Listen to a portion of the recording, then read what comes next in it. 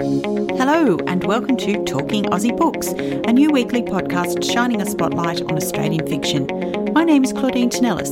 As a writer and avid reader, I love chatting about books. And in this podcast, I'll chat to authors, publishers and readers, giving you, dear listener, insight into what's hot on the Australian fiction scene. So if you're looking for your next book recommendation or just want to know more about Aussie fiction writers, this podcast is for you. Grab yourself a cuppa, sit back and enjoy. Imagine for a moment, if you will, a world in which childbearing and child-rearing became a state-sanctioned and sponsored event. A world in which women were looked after during pregnancy and where a team of professional carers were on hand 24/7 to look after mother and baby in those first tentative postnatal months, ensuring the baby gets the best start in life and mum has to worry about nothing except feeding and bonding with her baby. What would that world look like? What social and political imperatives would need to exist to prioritise the health and welfare of the future of the human race in such a fashion? Well, my next guest has done more than imagine such a world. She has written a book about it. Set in Australia in the year 2040, Rebecca Bowyers has crafted a world in which the welfare of the child is the paramount consideration. A world in which women give birth to babies, spend 6 months raising them before they must hand them over to professional carers. After their duties are completed, the women are able to pursue study or careers, safe in the knowledge that their offspring are well cared for. And children are guaranteed a life free from poverty, where they live in stable, loving homes, safe and secure. But what is the cost of such a utopia? The book is called Maternal Instinct, a self-published debut title released earlier this month. It gives me great pleasure to welcome Rebecca to the podcast today. Hi, Rebecca. Hi, Claudine. Thanks so much for having me. I wanted to say congratulations on such a wonderful debut. It's such a fascinating take on one of the most topical issues of modern times, especially here in Australia. And you've explored so many themes and issues which affect modern parenting. Thank you so much. It's so exciting to have it out in the world and talked about, and something that parents, especially mums, but dads as well, can really connect to. So I wondered if you could tell me more about the book and then also what inspired you to write this story. I started writing it back in early 2015, but the genesis for it comes way before then. I had my first child in 2010. Before that, I was in a professional job. I took 12 months out, and it was a real shock to the system to discover how my status changed. So it felt like I'd almost become invisible outside of the workplace, and then I was just biding time to get back to work. I absolutely loved being at home with both my children. I had my second son in 2012, but the disconnect between the value that we place on the professional workplace and the value that we place on raising children is just incredible. It's such a gulf. I wrote an article for Mamamia in 2015, I think it was, about it was an amusing article about what it would look like if the role of mother was an actual professional paid job. And it's a pretty tough one. So instead of a 40-hour week, we're looking at a 168-hour week. We're required to know so much in so many different areas, and yet this is all unpaid. So trying to explain that to people was really difficult, because we take it so for granted that anyone doing a caring role, whether that's for elderly parents, an ill relative or friend, or children, does it for the love of it, and because it's a private responsibility. So I wanted to have a look at what it would look like if we actually really did value parenting. And because I wasn't really getting the understanding that I was hoping for, talking to people, they'd say, oh, but parenting is valued, you're doing a great job and it's a privilege to be a parent. I thought, no, you're not. You're just not getting it. So I decided to write an entire book about it, and that's how Maternal Instinct came about. I was telling you just before we started recording that as a professional woman myself who gave up working outside the home to raise my own children, this book really resonated with me. Back when I was having my kids, paid paternity leave wasn't a thing. I gave birth, my husband took me home and promptly returned to work. And I wasn't alone in this experience. This was the experience of generations of women. You had to learn to cope on your own. And you were lucky if you had your own mum around to give you an hour or so of respite to have a lie down.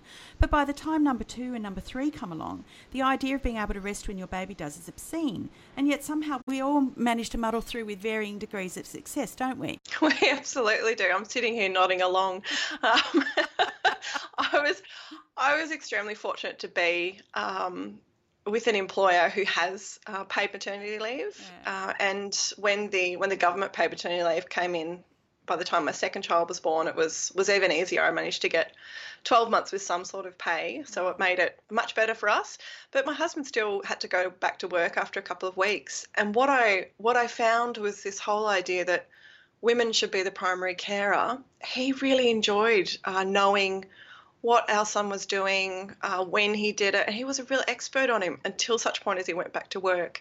And then, of course, if you're not around a baby all day every day, you're not going to look like an expert. So I think that's part of the trap that we fall into, is having women be the exclusive primary carers in those early days and not allowing the dads to have as much time. So I think life would be a lot easier if we had a bit more of a balance. Yeah, exactly.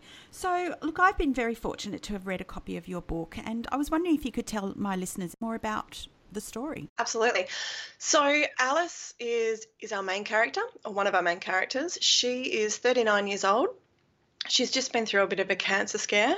As we open the book, her daughter, Monica, who's 19, is visiting her in the hospital after an operation to get rid of the cancer. Alice is a very, very senior public servant in the society in 2040. She's in charge of the genetic diversification system and the Department of Reproduction and Genetics. So in the world where parenting is very important, she is a bit of a minor celebrity. So when she shows up somewhere, there'll be cameras following her.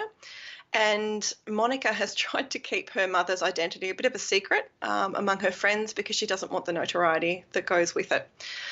So Alice is very, very rule-abiding. She's grown up in the system. She was one of the first people to be required at the age of 18 to go into a birthing home and give birth to 2 children. Only one of those children has grown up, and to avoid spoilers, you'll find out what happened to baby number 2 as the book goes on. But her daughter, Monica, is not so excited about the state of things. She refuses to acknowledge that it's a great society, because most people do think it's fabulous. I mean, they don't live in poverty, mums get looked after, the society is completely equal because men and women both have to have these few years out just after high school, so no one gets more career time than the other. The babies are healthier because younger mothers are giving birth to them, and they're looked after by professionals, so everyone gets an equally happy childhood. Monica is not happy about all this. She doesn't want to have a baby. She's fought most of her life to avoid it, but in the end, she has to toe the society line because it's best for everyone. But the problem is, when she has her first baby, things start to fall apart a bit for her. She discovers that having her own child is very different to the theory, and she turns to her mum, Alice, for help to try to keep her child, which leads Alice to have to make a really difficult decision. She ends up having to choose between following the rules, which is what she's always done, or following her instinct to help her daughter, who's in an extremely difficult situation, and also fighting against her own maternal instinct because she loves Monica with all her heart, and found it difficult to give her up. I'd liken that experience to when women have to go back to work after a period of maternity leave and have to put their child into daycare, or with family daycare, or with family or friends to look after. They know it's the best for their career. They know it will mean that they can have better superannuation in retirement, the family can have more money, the child will be well looked after, but it's still really, really difficult. So the world in maternal instinct certainly mimics a lot of aspects of the world we have today. They're just put into hyper overdrive. And so the rest of the story goes from there. Alice begins to dig into her own past and needs to confront some fairly dark truths about this utopian world that looks perfect on the surface but is not so great underneath. Yeah, absolutely fascinating. I mean, I found this narrative to be quite a serious dig at the Australian childcare system and support mechanisms available to new parents. I mean, maybe you didn't mean it to be so. I mean, in your book, you mentioned Sweden as a safe haven from the draconian New World Order of 2040 Australia. But current Swedish policies concerning child rearing are far more supportive than most places in the world, aren't they? Absolutely, they really are. They have such wonderful systems over there. My brother and his wife lived in Sweden for a while and would tell me all about what the amazing benefits were. I'm like, stop it. Yeah. We're very fortunate in Australia to have some we have great quality childcare. We have a lot of great systems, but we could always do better. Yeah. And I think recognising how difficult parenting is, especially in those early days, is certainly one of the first steps towards it. Yeah. Look, I mean, you mentioned that your brother lives in Sweden. I actually have a close Swedish friend whose husband was able to take a year's paid paternity leave to help care for their daughter at exactly the same time as my first child was born. So we're talking about 97, 98. So her daughter had the benefit of two parents at home in her first year of life. I, on the other hand, had only started a job when I was 4 months pregnant with my first child and was therefore not entitled to any paid maternity leave at all. And to secure my job, I had to return to work full-time only 9 months later, and there was also no paternity leave entitlements here in Australia at that time. Yes, now we have some great childcare policies here in Australia. We have wonderful childcare workers and wonderful childcare centres, but I feel like we're still quite a fair way behind compared to other countries. Absolutely. I've seen people getting quite creative about how to get paid leave. I've seen, for example, a couple of friends who both had quite high-powered jobs. She took, I think, the first 6 months or so, and then he was lucky enough to have been in the same job for long enough to accrue some long service leave.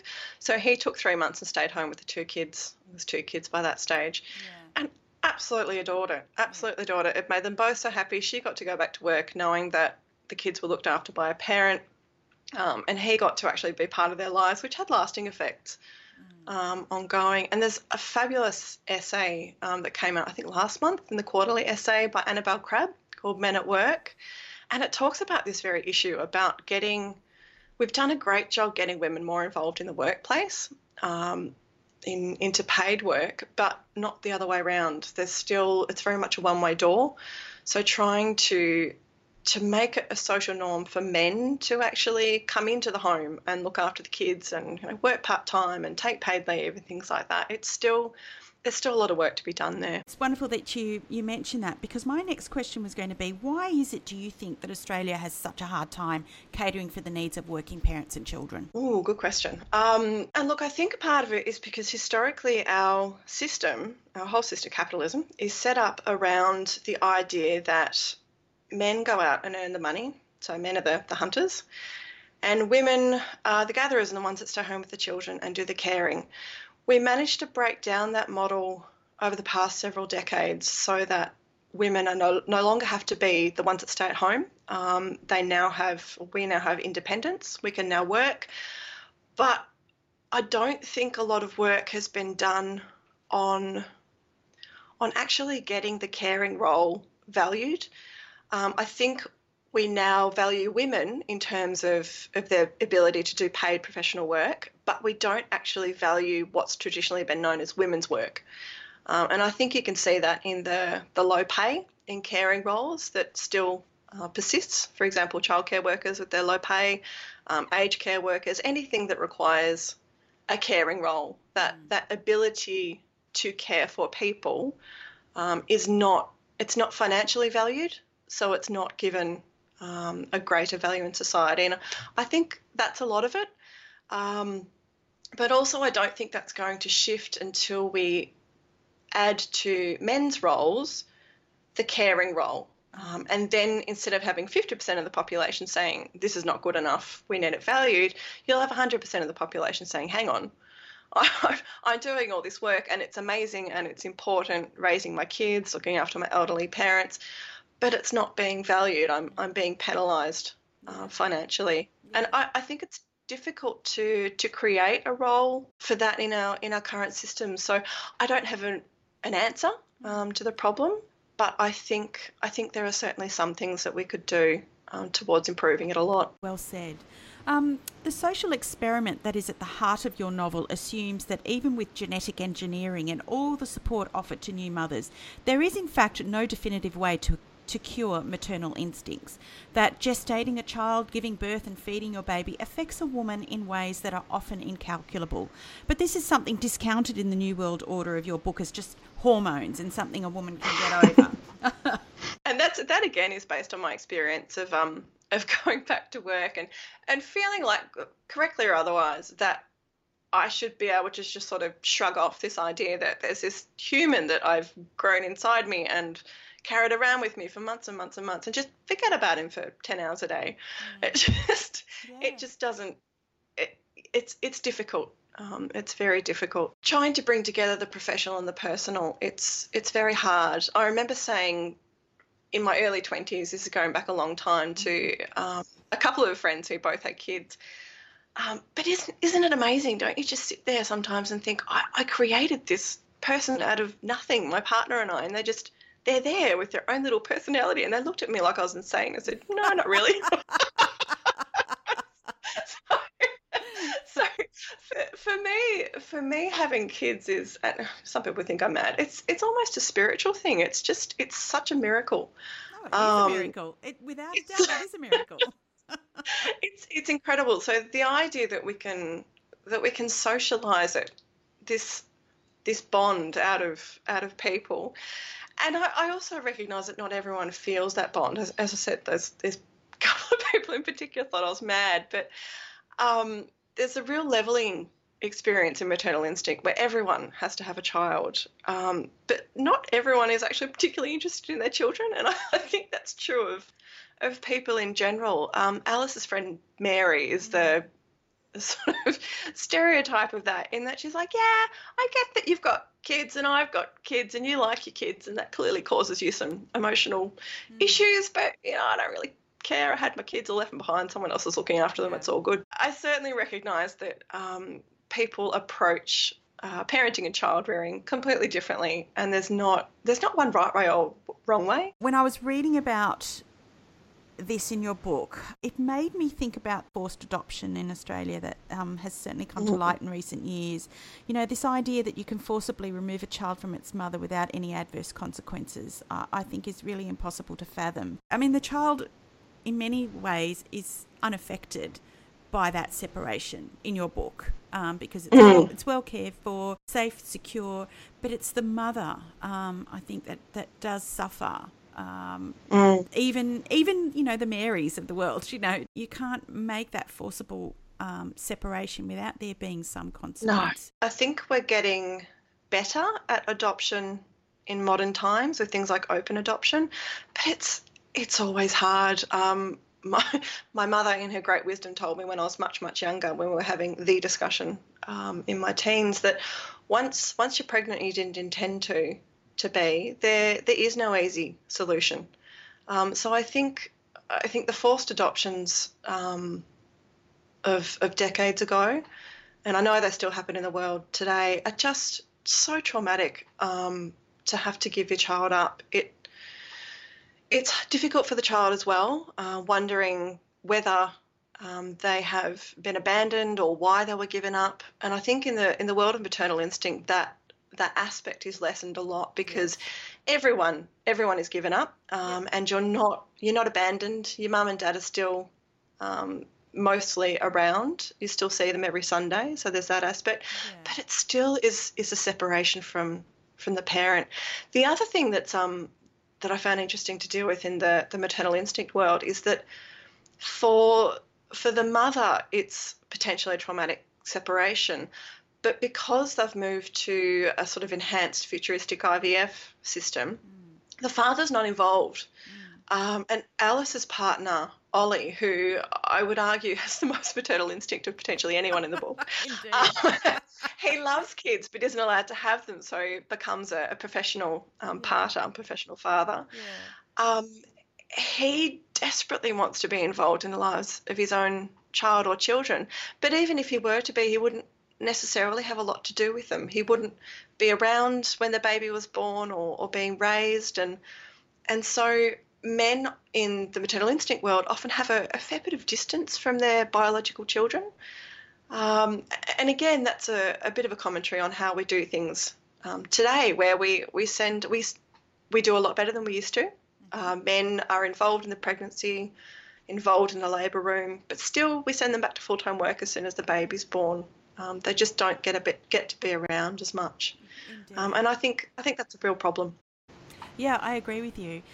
In this book, natural conception is an inferior method of procreating because it makes the human race vulnerable, weakened by genetic anomalies, if you will. And in fact, it is outlawed in the maternal instinct world. This idea strikes at the heart of what makes us human, doesn't it? At the point we open, the system's been going for about 20 years or so. And it's been rocking along fairly well. It was, fairly open to start with. It had its, fairly hippie foundations, if you like. And so long as there were no serious genetic incompatibility between two partners, they were more than welcome to do natural conception. What I drew the dial up for was for this idea of efficiency, which we're very much married to in our current society, and increased productivity. Natural conception isn't particularly efficient, if you like. It's not a matter of, we'll try once and we'll get pregnant. I think when you're younger, you have this idea that that's how it happens. But then when you start trying and friends around you start trying, you go, oh, okay, it's not immediate. And in the maternal instinct world, the longer that people spend in the birthing home trying to get pregnant, the more money they cost the state. Yeah. So the state has come up with the GDS, the Genetic Diversification System, essentially artificial conception, which has a much, much higher success rate, is cheaper, is more productive, and they can do better genetic matching for healthier babies. And if you take a step back and look at it, it's easy to see that it would be not too bad to convince people that's a great idea. Cost less, that's great. Healthier babies, that's great. But then in the world you see on, and I've pictured it through talkback shows and things like that, it goes against human nature. Like the idea of being able to conceive a child with someone you love and care about the natural way, it's one step too far. And I think a lot of things we do are like that. It's sort of like, oh, push it a bit further, a bit further, a bit further. And then once you get to a certain point, you think, hey, hang on, how did we get here? Why are we doing this? And so that's the point at which we step into the maternal instinct world, when things have been clocking along nicely for a couple of decades. And then someone has a bright idea to push it just a bit too far. And the population's not quite so happy with this new development. Now, do you believe that there's a way we can balance these reproductive rights with other pursuits? Do you think, in effect, that there is a way that women can have it all? I do, and the simple answer is to get men involved. My husband has been heavily involved in the raising of our children. He loves being a dad. On plenty of days, I look at him and go, "You're a better parent than me. I think I'll just go out for dinner and leave you to it." But this story wouldn't have been written if it wasn't for my husband and my mum and other people who will help look after the kids, so that I could actually have time to write. So yes, I think that women can have it all, but it requires men to have it all as well. Tell me about your road to publication. What made you decide to self-publish? I had a long and winding road to publication. The drafting process for Maternal Instinct was finished in late 2016. I secured an agent in New York, Lauren Biker with Fine Print Literary Management. She's been absolutely fantastic. That was early 2017. It then went on submission for the better part of 2 years, and during that time I got a lot of interest, which was really heartening. It was fabulous. And I did a couple of rewrites for a major publisher over in the US, but ultimately didn't make it over the line. And a few things in my life changed during that time as well. So the decision to self-publish actually came for a few reasons. First of all, to be blunt, it didn't get a major publisher. But also I had a couple of options at that stage to either look at small presses or to publish it myself. at that point in my life earlier this year, things had got to a point where I just couldn't see how I could make space in my life to write. For about the next 10 years or so. Things have become a lot harder. I know that sounds extreme, but I tried a whole bunch of different models to try and make it work, and it just wasn't. And I thought, I'm not going to go to a small press and ask to publish this book and then never write a book again, because publishing houses need to make money as well. They prefer to have an author who actually has a career ahead of them and more than one book in them. So I've got a background in digital marketing and project management. So I decided to take the plunge and publish it myself. I launched a Kickstarter campaign back in February, March, and had 80 wonderful people respond to that so that I could raise the funds to fund the publication. So the actual book publication process has been largely what it would be if I'd gone with a small press. So it's had professional editing, professional cover, all that sort of stuff.